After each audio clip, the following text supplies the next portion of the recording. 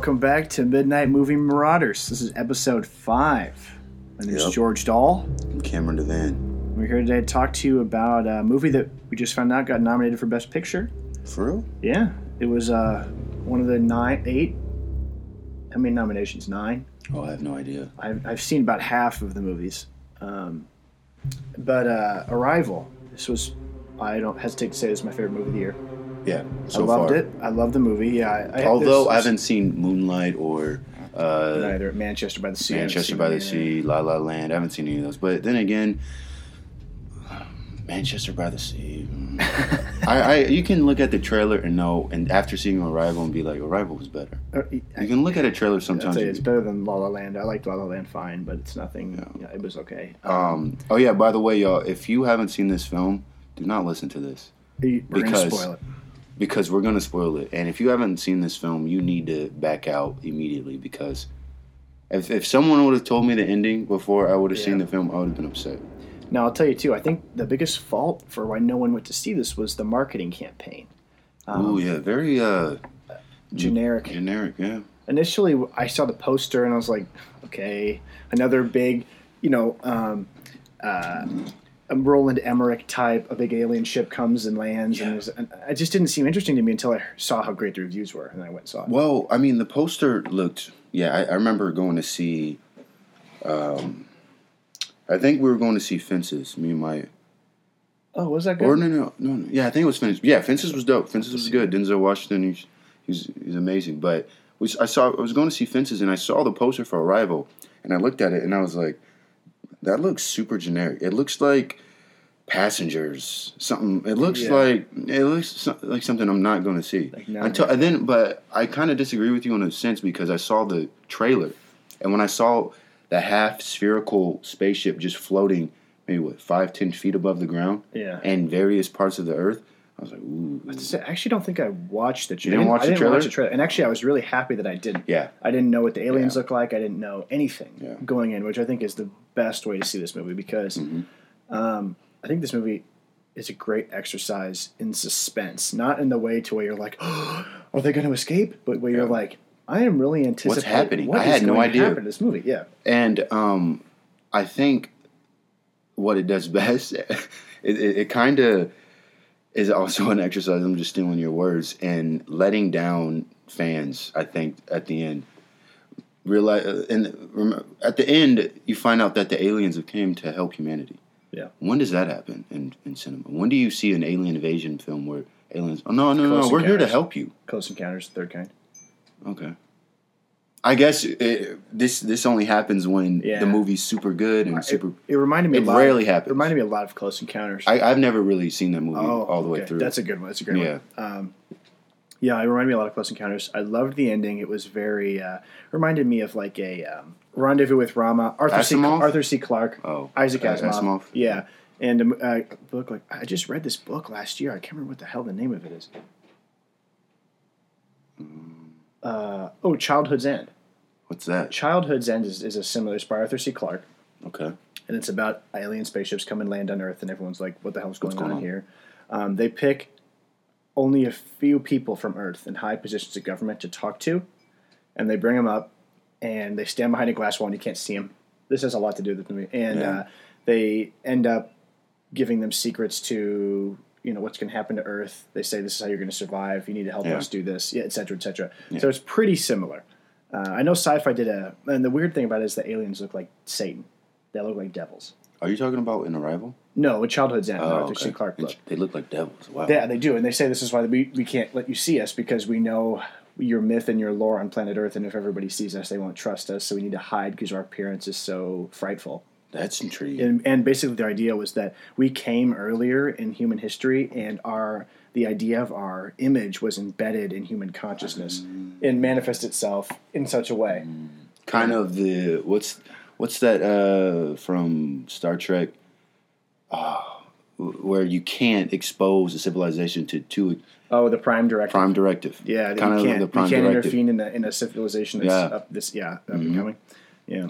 I guess before we go on to go super ham on all the things we love, what are just some things to get them out the way that you weren't with for? Like, Boy, is there anything?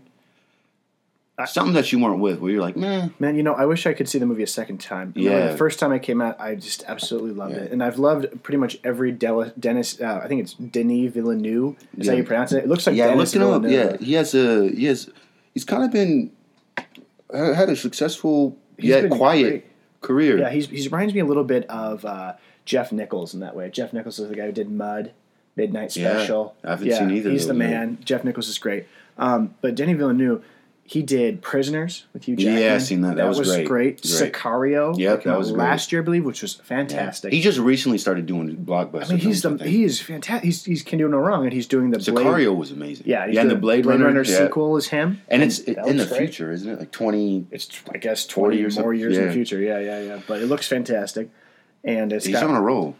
Ryan Gosling in it, who is in everything, and Harrison Ford, who's also reprising every role he's ever done. Yeah, relax, chill, bro. You're getting old. He's just on this legacy tour. It's time to hang that up. The final tour, all his greatest hits coming back. It's time for Harrison Ford to call it a day. Go back to molding or whatever he was doing. But anyways, Denis Villeneuve kicking ass. This movie kicks ass. But nothing that you can be please, maybe you can jog my memory or convince me. I had a really positive reaction to this movie. I really, really enjoyed it. Yeah. It's one of my favorite. Without reservations, I can say it's my favorite of the year because I had an emotional response to it. A lot of times you walk out of a movie that's supposed to be really good and you say, "Oh, that was great." Kind of confused. Almost. Oh, everybody's giving it good reviews. I liked it too. You know, but this one I had this and Rogue One were the only movies that I had like a real physical reaction to. I was like, wow. Yeah. Yeah, I'm trying to think. Maybe I'll put in a soundbite when we're done, but I can't think of anything I like or didn't like either. Okay. Maybe there's something there and we just have to rewatch it, but sure. This movie was great. I think what I loved, just because we're just skipping to things we like now because the dislike is not there. But anyways, I really loved how the language that the aliens spoke, right, is spherical or in a circle, right? Yeah. And that's the language that the humans inevitably begin to use, right, towards the end. But also, the film, the way it's shot, is nonlinear. Yes. It's almost as if it's like a perfect overlap of content and filmmaking, approach to filmmaking. Yeah. Like they both overlap one another. And I really like that because you see the flashbacks or the future, and you're kind of confused almost a little bit, even when you understand everything. Yeah. Like what's happening. I was confused. Yeah, and until the end, and I was like, "Oh, I see what you did." Remember when she was holding on to her future husband? Yes. And she was like, "Wow, I've missed you so much." I thought it was her ex-husband. Well, I guess. I thought he died, right? Who? Jeremy Renner? Yeah. He's the one that died, right? No one died. No, her daughter. Her daughter and her husband died. Her husband left. Oh. Because he couldn't confront. This is something I think that's most interesting about this movie. Well, why was he in the hospital bed then? Who was that? I think that was their daughter. That wasn't him. Oh, I got that mixed up. So that's what I really enjoy. Oh, I got a match on Tinder. Hey, congrats, man. Let's check it out. Nah. Let's rate him on air. I don't know, bro. If it's one of those fake ones, I'm going to be kind of embarrassed. That's true. A fake 25 one? Student as a student. No, because that was one of the greatest things I really liked about it, and I had heard. So let's go through the movie beat by beat and talk about what we enjoyed. Yeah. I thought the movie took an interesting approach to introducing the aliens because we don't see them for a long time. We see everything through the eyes of Amy Adams' character, who seems to at first not be particularly interested. So in a Michael Bay movie or a Roland Emmerich movie, the alien would come and everyone would be like, "Oh my god!" Everyone would, there was nobody really. If you think, nobody really screamed. No, we wouldn't. We'd have none of the main characters screamed. We'd have the ensemble cast. Which was okay. Maybe that's one.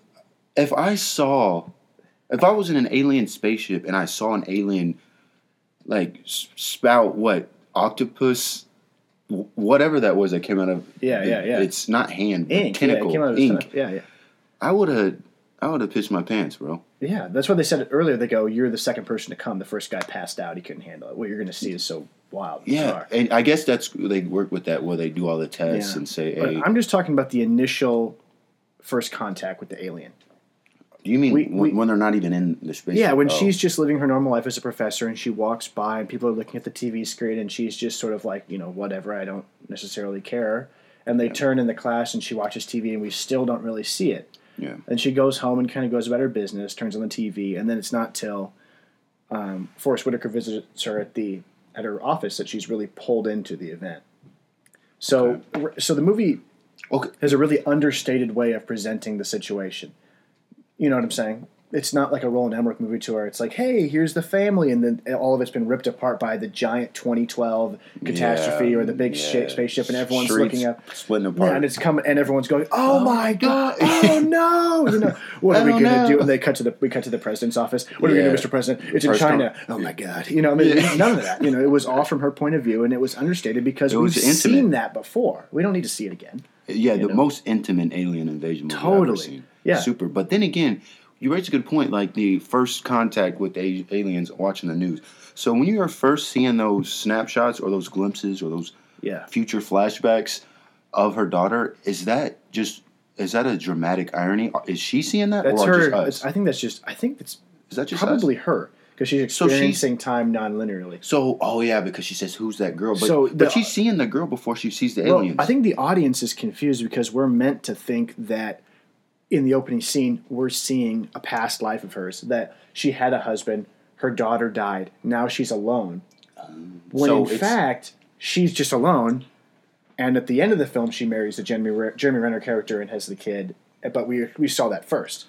Okay, so it's kind of... tricks you.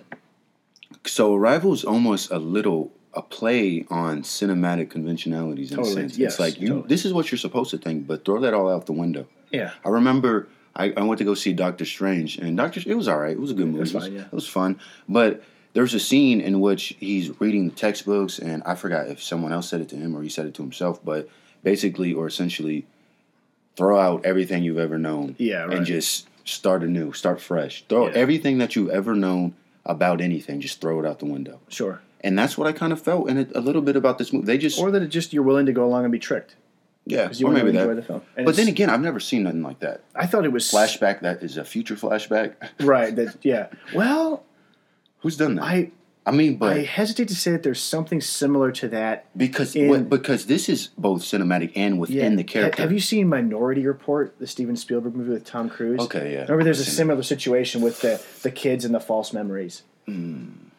But with that, it's not the person. They're psychics, right? And they know it. They're aware. Mm-hmm. Our Amy Adams is kind of confused. She's like, who is that kid? I don't think that... Maybe that's a good question you bring up because I'm not sure if that was information that was given to us, the audience. Yeah, or to her. Or if that, I can't think it was to her. It can't be because... no, it can't be. But, doesn't she say she was experiencing premonitions throughout the movie? But she couldn't make sense of them. Yeah, but she doesn't say anything about it until she sees the aliens. And she couldn't make sense of what she was seeing. Yeah. Until it's revealed to her that she's experiencing time non-linearly now. Yeah. By being exposed to the aliens' knowledge and their handwriting, which I thought was really fascinating. By understanding their language, made her brain function differently. Yeah. And I've heard that when you know a different language... Yeah. They said that in the film, you right? think differently. They said that in the movie? Yeah. Which is an interesting thought because it makes me want to learn a language. I saw the film and I was like, damn, I want to learn another language. I had a French teacher. I think in English all day.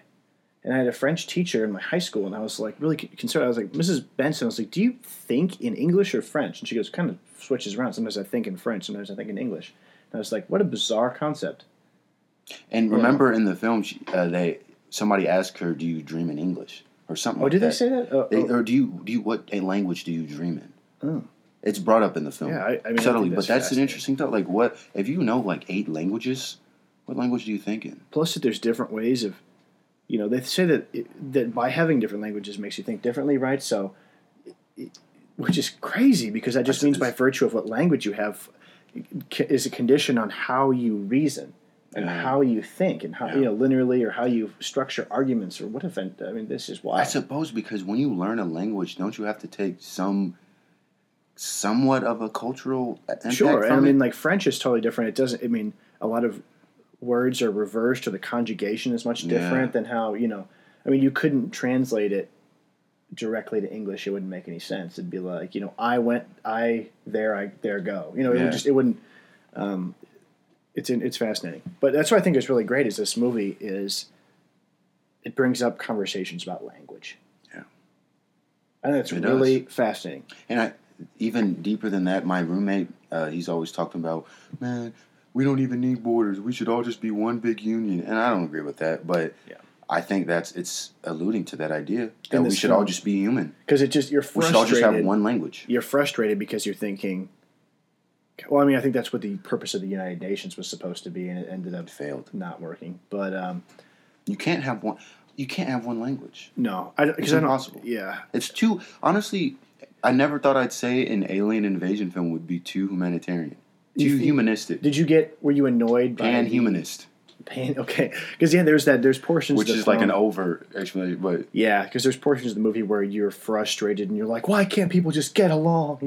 China, Russia, don't blow up the alien ship. Just talk to each other. China's like, hey, 24 hours or we're blowing this down. But you know what? I think that it was fast. That was really fascinating element of it to me. What? Because it was the fact that we have to is a race against the clock to decode what these aliens are saying. Yeah, and it's not even like the aliens gave them a time limit. No.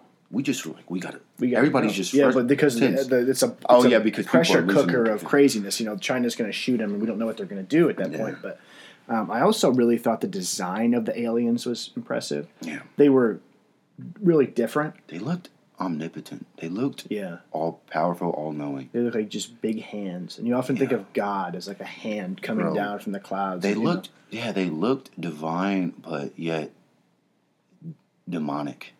Yes, they looked. They had this just strange mixture. Remember that scene where she was dreaming and she turned around, the alien was like, "Bro, I almost." It was That was scary. Yeah. And then the most beautiful shot in the entire film is when she's in their lair and the alien swims past her, and it's like a long shot, and the aliens literally pan up and you see how high they're tall. And he's looking down, and you have the rectangular transparent glass, and she's standing there looking up, and he's like a huge building, and that was beautiful. And then I didn't think you would be able. They just looked like they knew everything. After all the aliens we've seen in the history of cinema, I didn't think you could come up with a design that would inspire awe in that way. But when they first came out, I was like, wow! I was kind of took my breath away from it. I got shivers because I was like, what an incredible looking creature. But even watching. And the build up to getting into there, to seeing them, gravity was change. Unbelievable. That build up to, all right, get on your suit, let's go, and they take those golf carts out there. I was like, I felt incredibly realistic.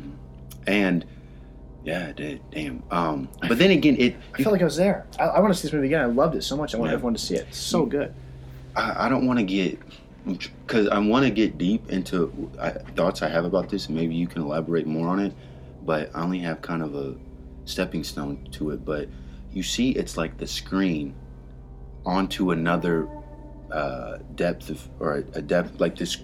The screen that you're watching, you're in the theater watching the film, and then the characters are behind another screen watching the aliens, and then the aliens are all watching us. Yeah. And that's why I felt like the aliens were watching the scientists and the linguists, and then they're watching us as well, because they're facing us. Nearly every encounter with aliens, they're facing us.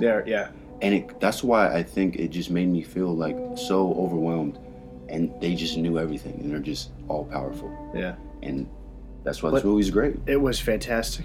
And you know what else was really great about them too is they were mysterious because they never spoke English. They never did, they didn't. A lot of aliens do. They would be like, we learned your Earth language, blah, blah, blah. They would just throw away a little throwaway response, but that made them really mysterious. They looked archaic, like they were ancient. They looked like ancient underwater elephants or something. And you equate elephants with being wise and majestic and lumbering and sort of powerful. And you know what though? A lot of movies are prided on that mysteriousness, right? Yeah. And I always think to myself with horror films, like, is it scarier to know or not to know? Like, I think it's scarier not to know, but sometimes it's scarier to know.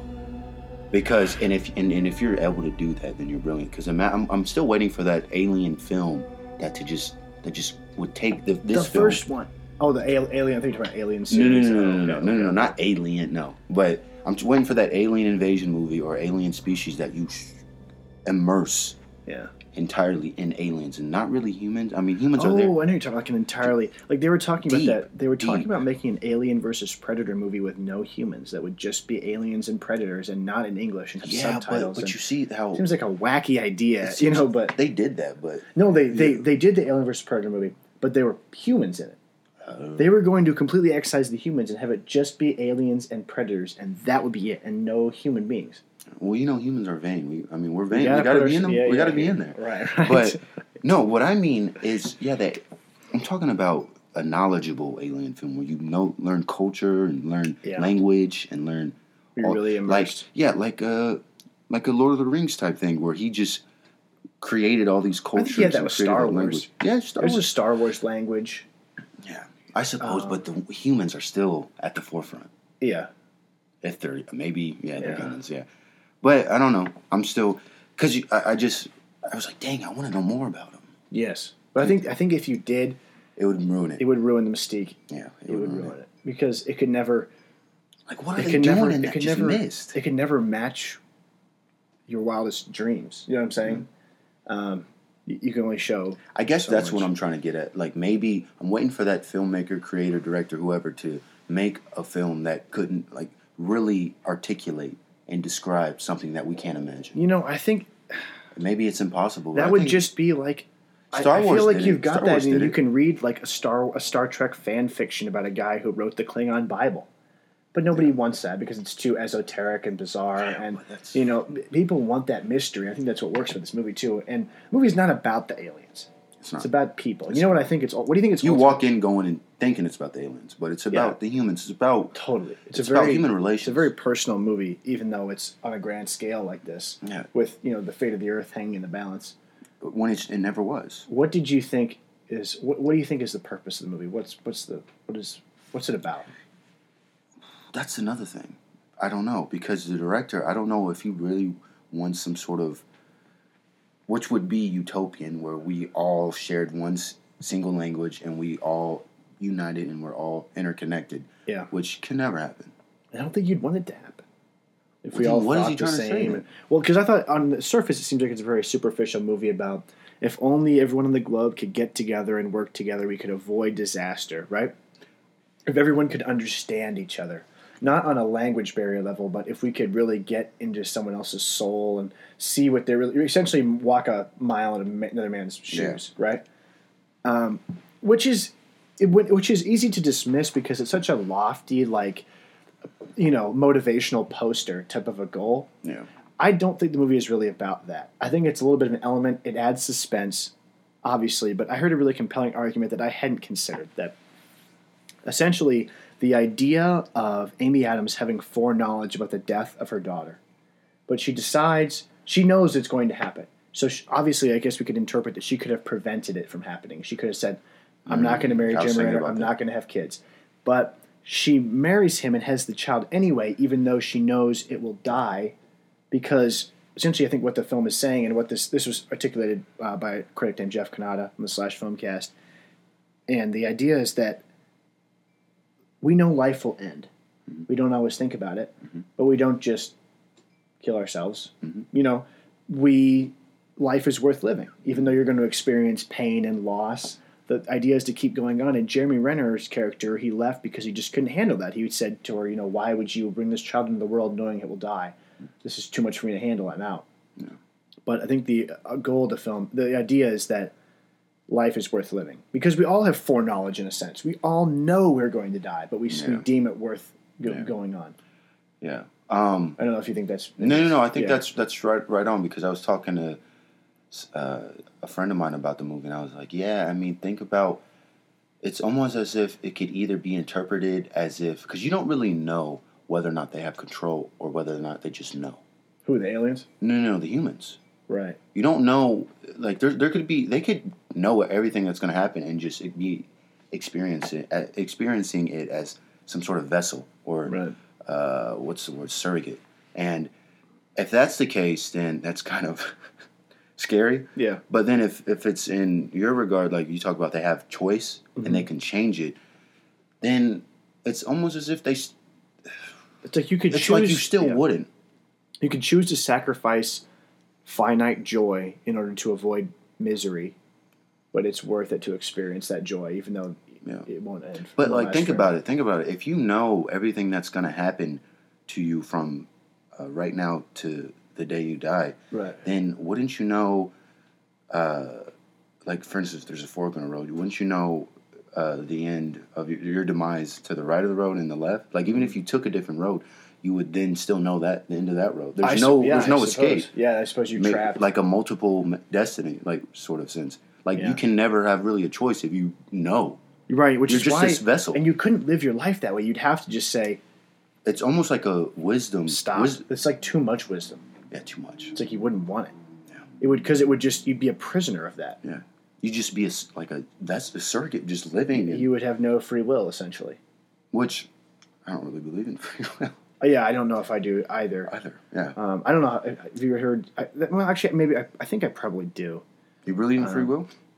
To a point, obviously. To a point. Yeah, like, I mean, obviously, if I were to have a derangement in my brain, I would have a derangement? So if I had, like, what did they say? A lot of Jeffrey Dahmer had something wrong with his brain. Okay. He had like low serotonin, or he had like a derangement or something wrong in his brain that made him want to kill people and put him in his refrigerator, right? Yeah. So to some extent, he didn't really have free will because he was essentially defective. Yeah. From the there's nothing he could do. Yeah, he was destined to do. I mean, he could have tried to resist that urge, right? So but he couldn't. It's like a pedophile, right? Like a pedophile. Yeah, but you can't stop those thoughts coming into your brain. You can't stop. So I think Sam Harris's argument is essentially.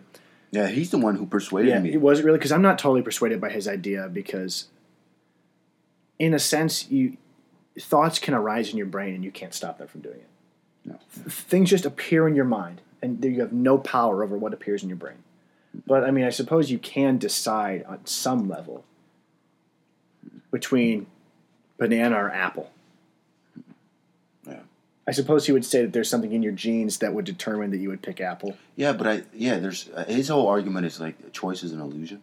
Yeah, it's like every choice is predestined. The choice that you make in opposition to another choice is destiny. But it's still, you know what? So I guess he says we have an illusion of free will, because he says everything's comes down to luck. So I suppose, but I had a choice today where I was looking at a Facebook comment that I was about to comment. I was fighting with someone on Facebook. Yeah, and I go, should I post this or not? And I decided not to. Okay. I suppose that my makeup in my mind, has forced me to. Yeah, why didn't you post it? In other situations, why didn't you post it? Why didn't I? I was like, why? What was I the wanted post? just to avoid this fight. It was someone posting political things, and I just commented back. Well, I remember when you talked about, or last week, we talked about how you used to be really into religion and discussing that and arguing about it, and then you got to a certain point where it seemed useless. I'm just talking for argument's to hear sake. Myself talk and for my own and so maybe building blocks. I've changed. And Sam Harris would say, "Well, you've changed, and you could never stop yourself from changing, and this is because But you know what? I think the other thing too is that here's something where free will kicks in. I don't have a choice what information I learn and how it affects my mind. That's free will. Maybe not. That sounds more like destiny. Right. Like someone's just yelling facts at me. Yeah. And I just can't help but hear this fact. Yeah. And it changes the way I think. I suppose my brain was preconditioned to accept this fact and, blah, blah, blah. But I think the only... it's a hard thing to argue against because it's at such a macro level. Yeah, it's so huge. Yeah. But I think the only reason why people...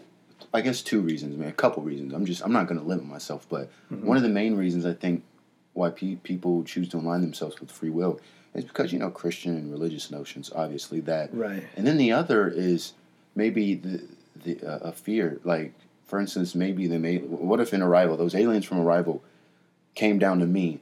It's like, oh, you want to be a filmmaker? Nah, bro, you're going to work at Firestone. That's your destiny. Right. I'd be like, no, but I believe in free will. Yeah. I'd be heartbroken. Right. If I worked my entire life to be a filmmaker and then inevitably I ended up at Firestone, dang. I think it's fear, dog. Nobody wants to think that they're destined to do something, because what if what they want to do is not their destiny? Right. And that's scary. That's scary. It's also scary because it just imperils the idea of a justice system. Yeah, and the way it's set up all over the world and here. Yeah. So it's easy to say we put that pedophile away because he chose to rape It's like, kids. it's like saying, oh, slavery or the Holocaust or that was destiny. Yeah, or It's scary to say things like that. or it's like, why did all these Nazis go along with this Holocaust? It's because they were all evil and they got to be taught a lesson, right? Or you could say they were under mass delusion and the madness of crowds, and they were, if there's something in the human brain that wants to conform and follow rules, and there's like a... Yeah, I mean, what do you think that for the most horrible or the most deplorable things that ever happened in humanity's history, there's better things to overwhelm them? Like, do things are always overwhelmed? Like, we were talking about in Ungar's class today, we were talking about... Like, if I were to punch you in the face right now, there's someone across the other side of the globe giving someone a hug. Not even like that. Okay. Or maybe like that. Yeah, like there's just always equal. Yeah, because we talked in Ungar's class, we were talking about dialectical montage and how it goes how thesis A and then antithesis A minus or something, and then B. What class thesis. is this? This is documentary matters. Oh, okay. Yeah, so it's like A antithesis, A minus, or A thesis. Explain this to me.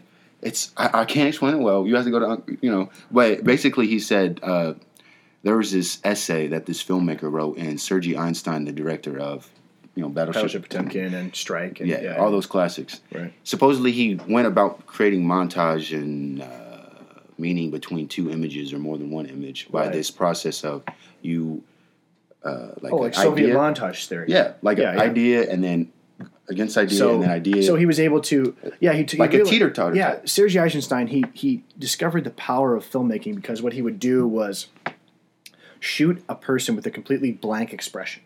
Yeah. And then he would cut into it next to it. So he'd show this person in a film strip, and then he would cut to a crying baby. Yeah. And he would say, "What do you get out of this?" And someone would say, "I think that guy's a dad, and he's sad that his kid's crying." And then he would take that same shot of the person and then just put next to it in montage a piece of cake, and they'd say, "What is this going on? This person is hungry." That is. So whatever came after, he was able to tell a story that way. Is he after or before the Kuleshov effect? It's Kuleshov because he did the same thing, didn't he? Oh yeah, maybe I'm getting this mistaken. Yeah, Kuleshov. Oh, is it Kuleshov? Yeah, it's Kuleshov. Kuleshov. But anyways, you're right. No, it's still though, and I don't know, bro. Arrival, that scene I was talking about with the long, transparent wall, and then the human and the alien just looking over that one image, bro. If there was better images than that in the movie, and they used that for the poster, but they couldn't. They couldn't show the alien because the poster is bad. But I want that. I want that still in my room. That's art, bro. Yeah.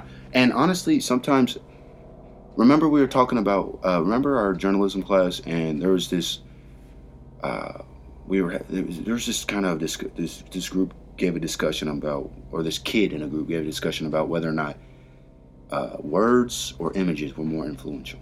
Yes. Remember that? No. What was the topic? It was terrorism, Oh, we talking about movies or? No, he was just talking about like a picture of a war guy, a soldier holding a dead baby, or a description of that. Obviously, the image is more powerful. Yeah.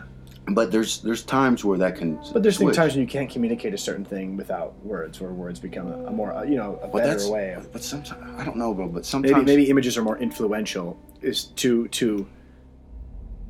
I hate to say like unseasoned, but just to. If I don't know anything about a subject and you show me a picture, like if you say, "What do you think about Syria?" I'd be like, "I don't know. Here's a picture. Look at all these refugees." I'd be like, "Oh shit, that's horrible." Whereas if I'd read something more about it, I'd have a more nuanced opinion. Yeah, and it's almost like I don't know because I really believe that the image is the most powerful medium.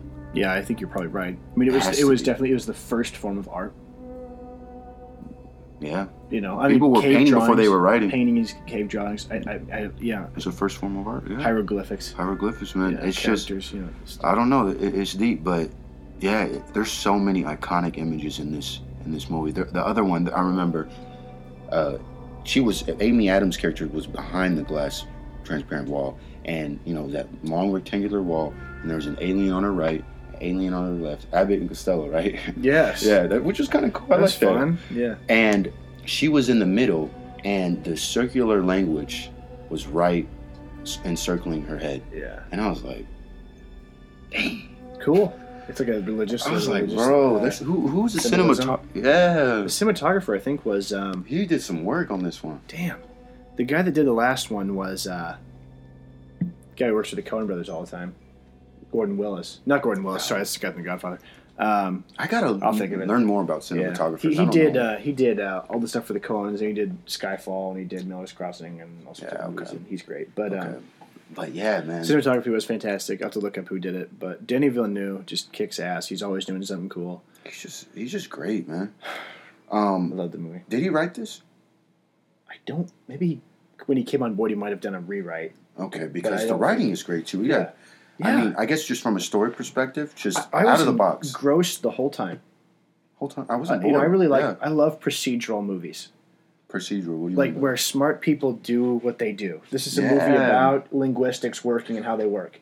Yeah. All President's Men is a movie about how journalists do their thing. NCIS or CSI is a procedural show about cops. Yeah.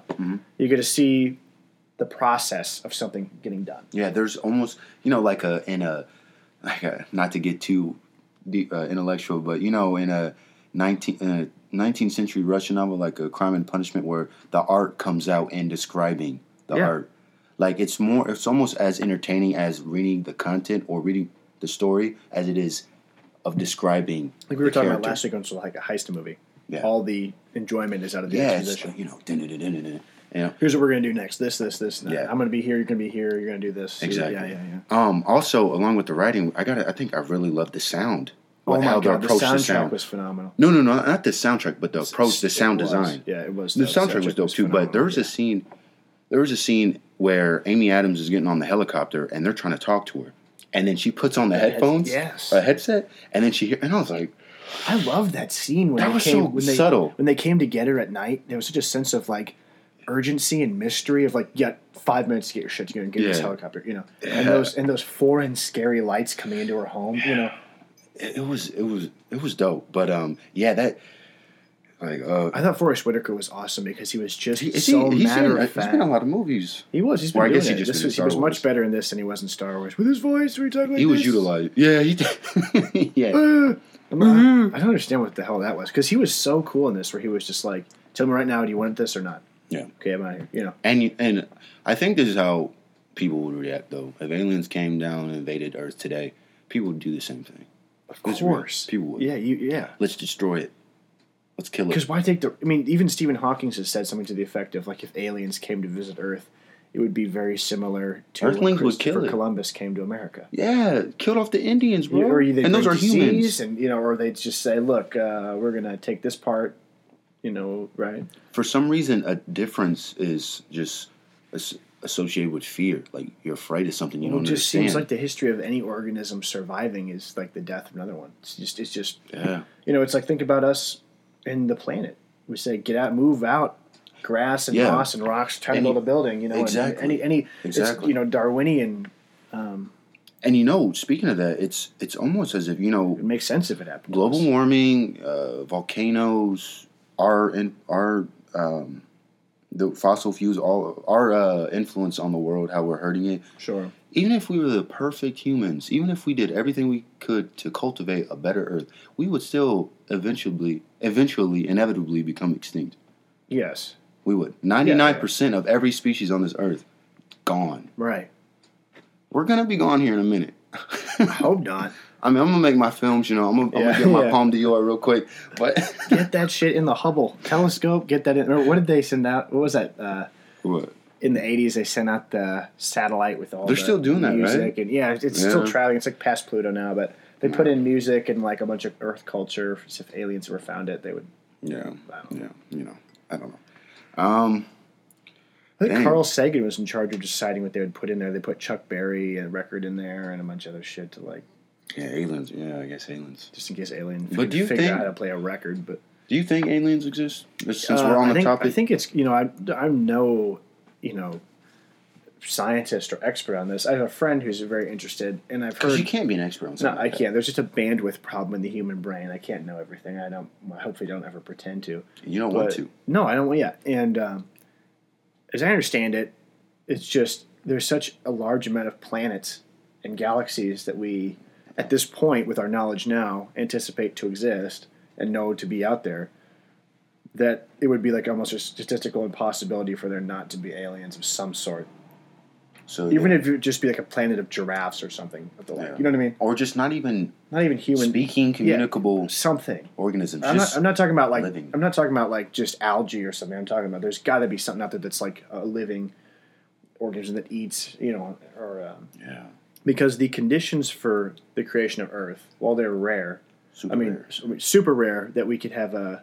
But, the other thing too is for a world as lush as ours, but of course over millions and millions of years, something will probably develop to live on Mercury. Yeah. There's a very little small window in what humans can survive in. Yeah. Even on our own planet. Yeah, which is crazy. But we keep adapting and keep getting better and better to survive to what could possibly be, a harsh, horrible environment to anything else. Yeah. Now we're out here doing like a 1970s, pass the blunt conversation out here. Like, oh, bro. Hey, man, ain't nothing wrong with pass the blunt conversation because, look, imagine if us looking at that half spherical spaceship, the aliens are like, what are you talking about? This is how we do. Yeah. And imagine if I were to take my iPhone to somebody in the 16th century. They'd be like, hang him. Yeah. I know, they probably would I would just turn years your ringtone on and scare them away. Yeah, bro, they would have been like, he's a witch. They'd be like, what the heck? Yeah, exactly. I love thinking about this situations where if you had brought back a phone. It's a wrap. Yeah. It's a wrap. They're going to be like, no, let me explain it to you. And you don't even know how to. Even Steve Jobs couldn't explain it to him. No. So. No one could. Nobody could. You could just, I think that you would be able to just lie and say, I'm a god. Yeah, you could. Damn. Wow. You hang me? Check this out and just play music on your iPhone. Oh my god! They'd freak play out. Jimi Hendrix or something. Yeah. Play, what's that new song there? Something, I'm bougie. Oh, Bad and Bougie. Yeah. They'd be like, yo, chill. I heard that this weekend. I was like that song? I don't know. It was all right. Yeah. Yeah, they should have. Why didn't they do that for the aliens in Arrival? I would have played Bad and Bougie for them. Really? Then everyone was just like, they would have been getting it. They'd have been getting it. No, that's like the biggest song now. I heard it. Someone was like, "You haven't heard this song?" I'm like, "I don't know." Yeah, they play this song everywhere I go. I went into Spoko. When I spoke, I went to the Brothers the other day. They played it 2.5 times in a row. They played it once, they played it twice, and then they played it and then stopped it and then played something else. Do you know a whole lot about rap music and stuff? Yeah, of course, bro. I'm a rap historian. Are you? Okay. No, I listened to Bad and Bougie. I was like, this is all right. This is fun. It didn't seem like it was. Everyone was talking about like it's just like so amazing. Donald Glover's like, this is the best song I've ever heard. I'm like, this kind of sounds the same shit. Well, you know what?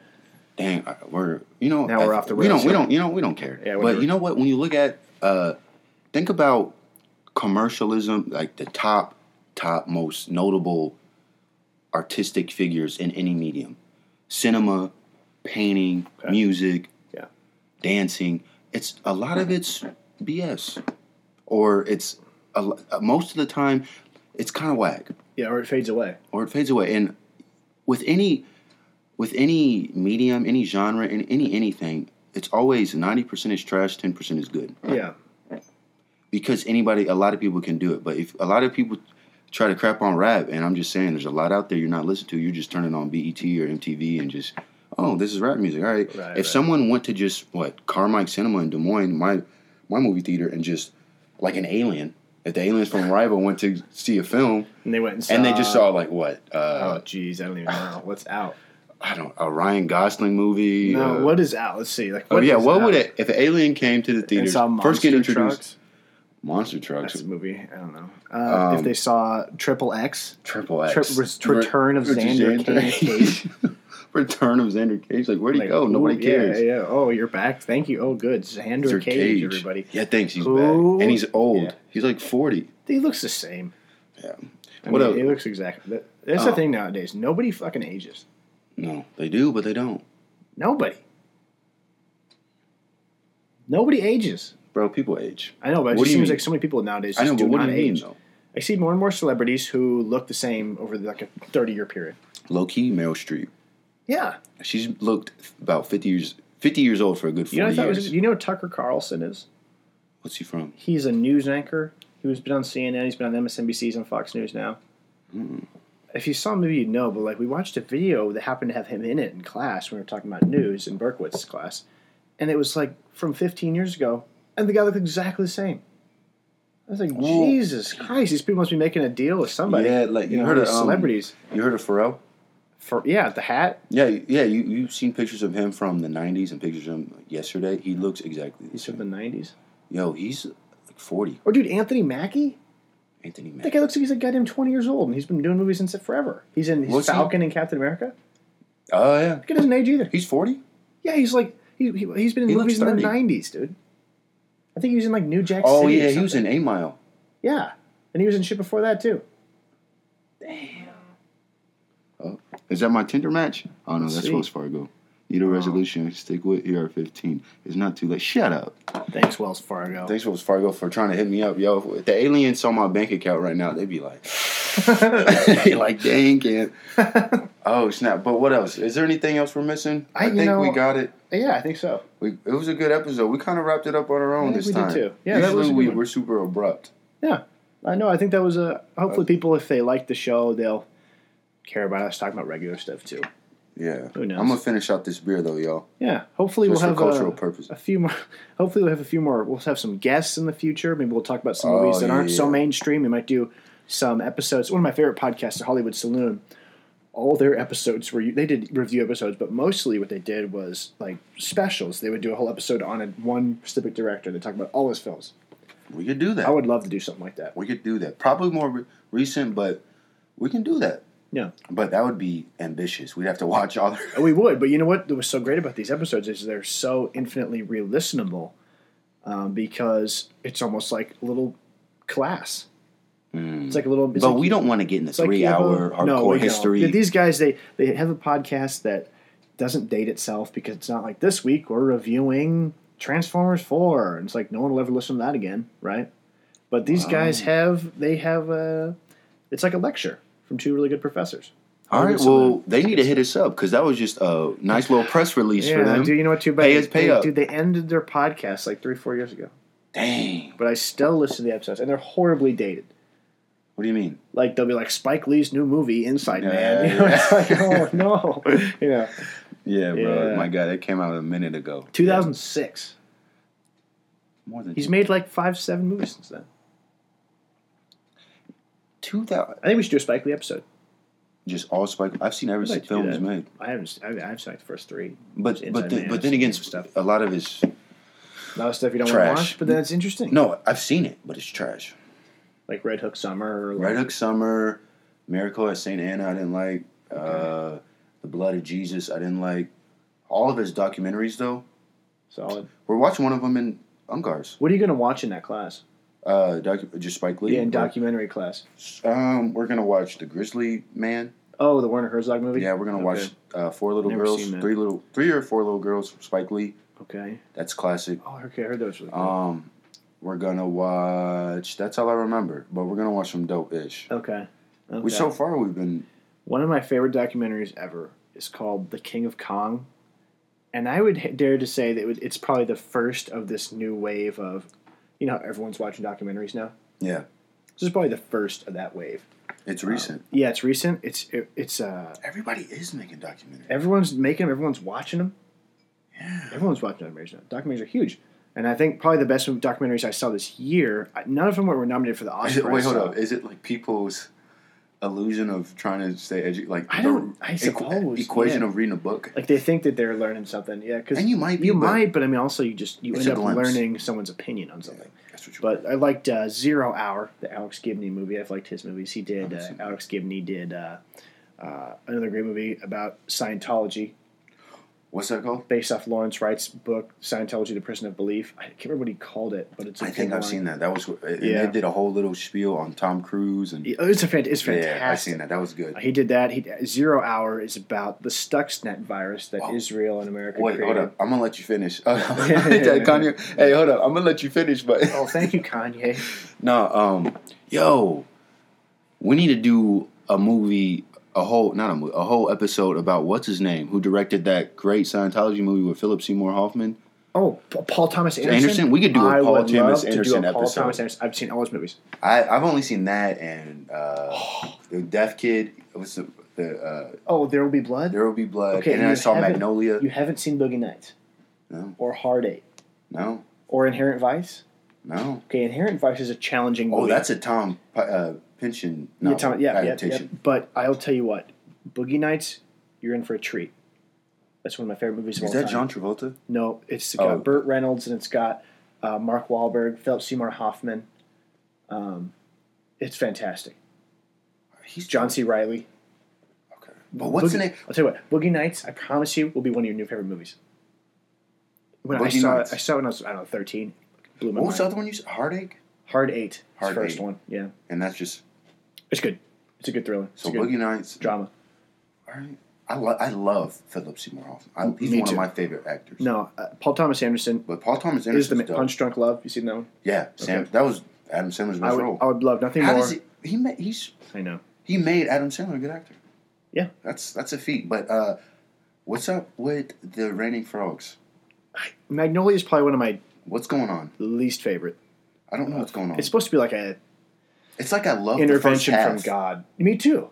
And it And feels then like it it feels like it's building to something, and then And it then just and then it rains frogs. right. And But I'm like, I would love to do an episode on him. we can do them, bro. I would love to do an extensively researched one. If we plan that for like a few episodes out, and I had some time to look into it, rewatch his movies, read up on it. Well, I guess should we end this because I suppose we should. Everyone's probably just like turning it everyone's off like, by yo, now. oh I'd my imagine. God, bro. Yo, Well, guys, shut this has up. been our 5th episode. I hope you enjoyed Yeah. our brief little appraisal of Arrival. Yeah, man, it was a great movie, man. If you haven't seen it, then you really just ruined your life by listening to this.